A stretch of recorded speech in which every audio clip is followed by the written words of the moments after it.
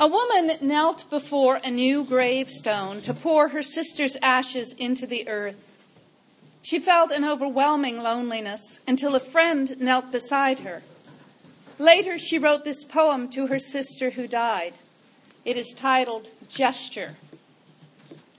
In Ohio farmland, among weathered, illegible markers from a century before, I took your ashes, unsealed the cardboard box, untied the plastic bag, prepared to pour them in the grave. I was afraid I'd recognize a bone or tooth, something that would cast me to frozen grief as I remembered the one who was my childhood double, the sister, my sister, body so like my own.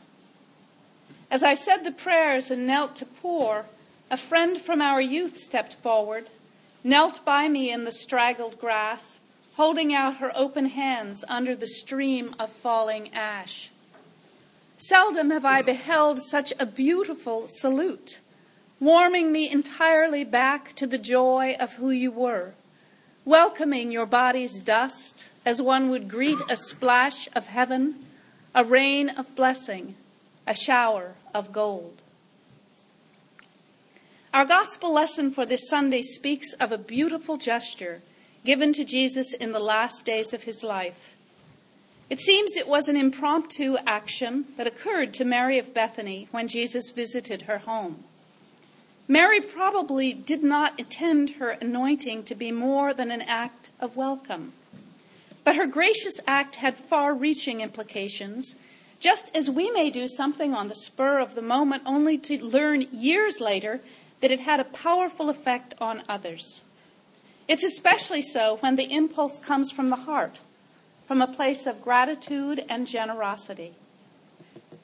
In our collect for today, the 5th Sunday of Lent, we pray that God may bring to order our unruly wills and affections, so that among the swift and varied changes all around us, our hearts may be fixed where true joys are to be found.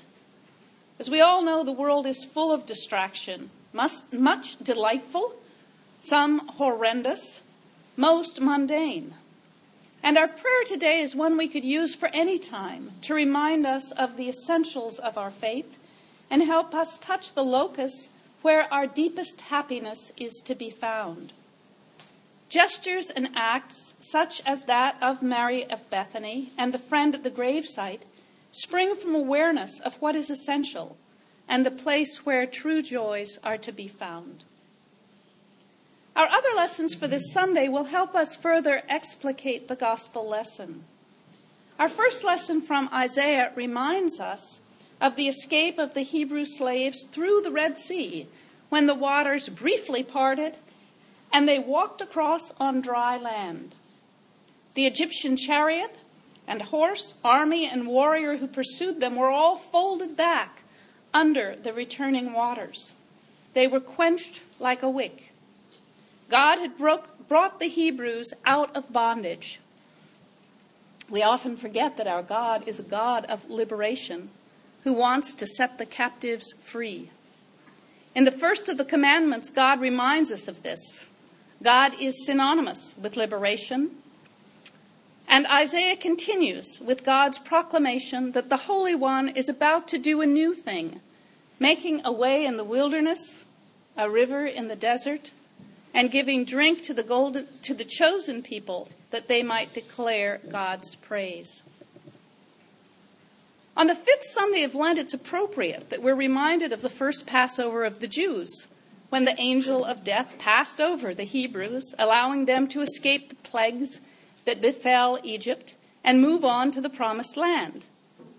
As we now approach the second Passover, the Queen of Feasts known as Easter, when Jesus overcame death and rose to new life, God is continuing to set the captives free. Sin and death are forms of captivity. The association with Passover is made more clear on Maundy Thursday when we commemorate that Jesus shared the Passover with his friends. And the Latin word for Easter, Pascha, is closer to Passover than our English word, and it's still heard in the Spanish Pascua and the French Pâques, and other Romance languages. The psalm appointed for this Sunday sings of the joy when God restored the fortunes of Zion, and the people laughed and shouted with joy. Life was so transformed that the people thought they were dreaming. Those who had wept now sang, and those who had gone out weeping with their seed stock came back shouldering a great harvest. With such a restoration, how can we keep from singing? In Paul's letter to the Philippians, the apostle states his credentials as a Jew worthy of great respect. But then he says that everything changed. His life was turned upside down and inside out when he encountered Jesus on the road to Damascus. Suddenly, all that had been his pride and confidence, his trappings of power and prestige, shifted, and he realized that it was nothing compared to the riches he had glimpsed in that transforming moment with Jesus. He saw a new possibility for his life that he counted above all that he had valued in the past. He saw that all of his achievement, his bootstrapping accomplishment, and family status crumbled to dust when he beheld the beauty and grace that shone from the crucified and resurrected Christ who called to him. And he wanted to follow and live as Christ in order to touch the wonder that he had beheld.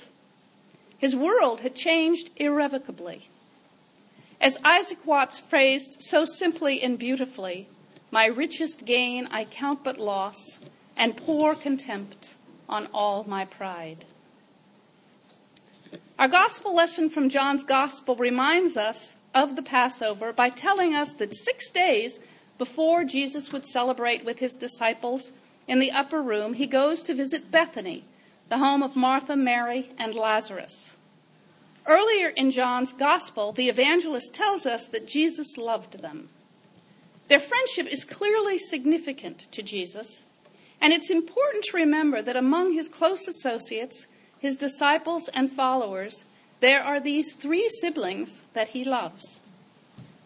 There are several stories in the Gospels about Martha and Mary and Lazarus.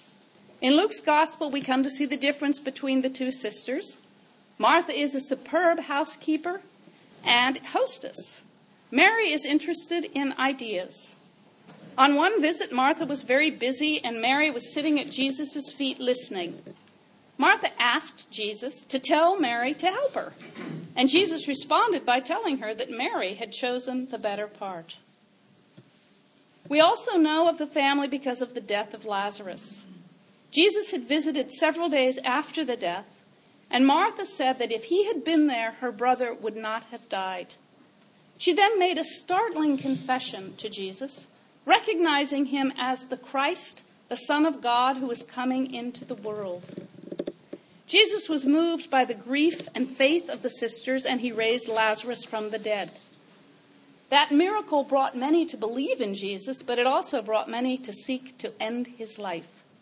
As you recall, John the Baptist had recently been killed, and prophets were not safe in Roman-occupied Palestine. It was not long after the raising of Lazarus that our story takes place. Lazarus is among those who are at the table when Jesus comes.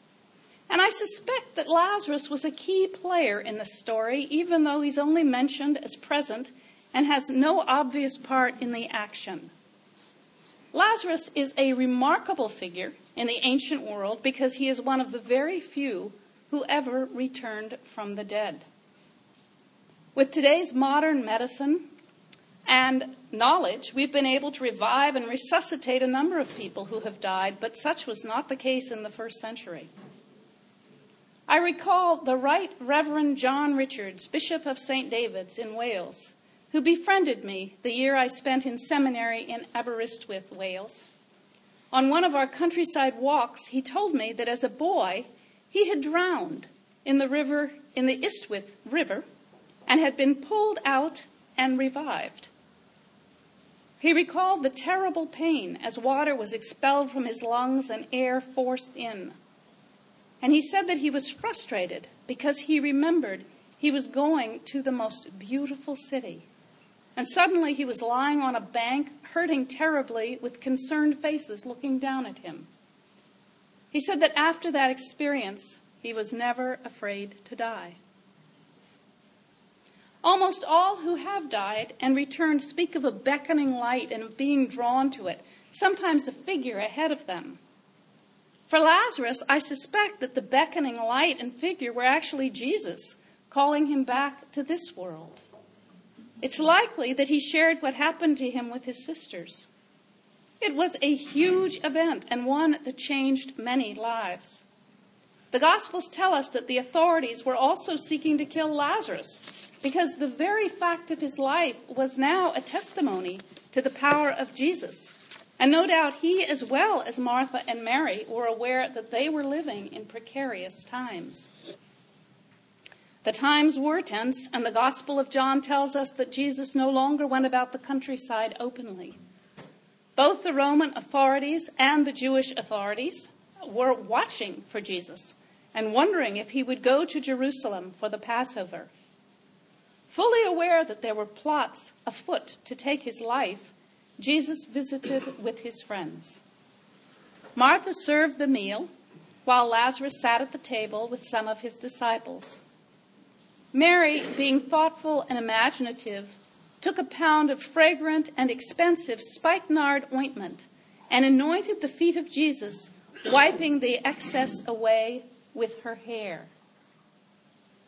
It was an astonishing thing to do. A gesture of hospitality and love. While it was the custom of the times for guests to have their feet washed when they entered a home, or for guests to have a cool and fragrant oil poured on their heads or feet, it was a servant or a slave who did the washing or anointing, not the host or hostess. And they were never expected to use their hair as a towel for the guests' feet. Mary's gesture was not only of welcome, but also one of humility. And it may have been the graciousness of her act that inspired Jesus to wash the feet of his disciples several days later. Judas Iscariot was a dark intruder in the story of Jesus with the happy and generous family. Judas criticizes Mary for using such expensive ointment, which cost about 90 pieces of silver. Ironically, it was about 3 times what Judas was paid for his betrayal. But this night he asked why the extravagant ointment wasn't sold and the money given to the poor. Jesus countered him, saying, "Let her alone. Let her keep it for the day of my burial. The poor you always have with you, but you do not always have me." It is a poignant and lonely response. The shadow Judas cast has spread across the table. Jesus is suggesting Mary save some of the exquisite perfumed ointment for his burial. The moment has turned. From the golden and gracious gesture of humility and generosity, the dark thread of betrayal begins to weave into the tapestry to come. But the message for us has survived through the centuries. When we, like Mary of Bethany or the friend at the gravesite, feel truly called to express our love and appreciation, let us do it. We may not have another chance, and it may echo into lives we will never know. In Mark's Gospel, Jesus says even more of the gift of that anointing at Bethany. He tells those present, "She has done a beautiful thing," and then adds, "Truly I say to you, wherever the gospel is preached in all the world, what she has done will be told in memory of her." And so it is, and so it will be. Amen.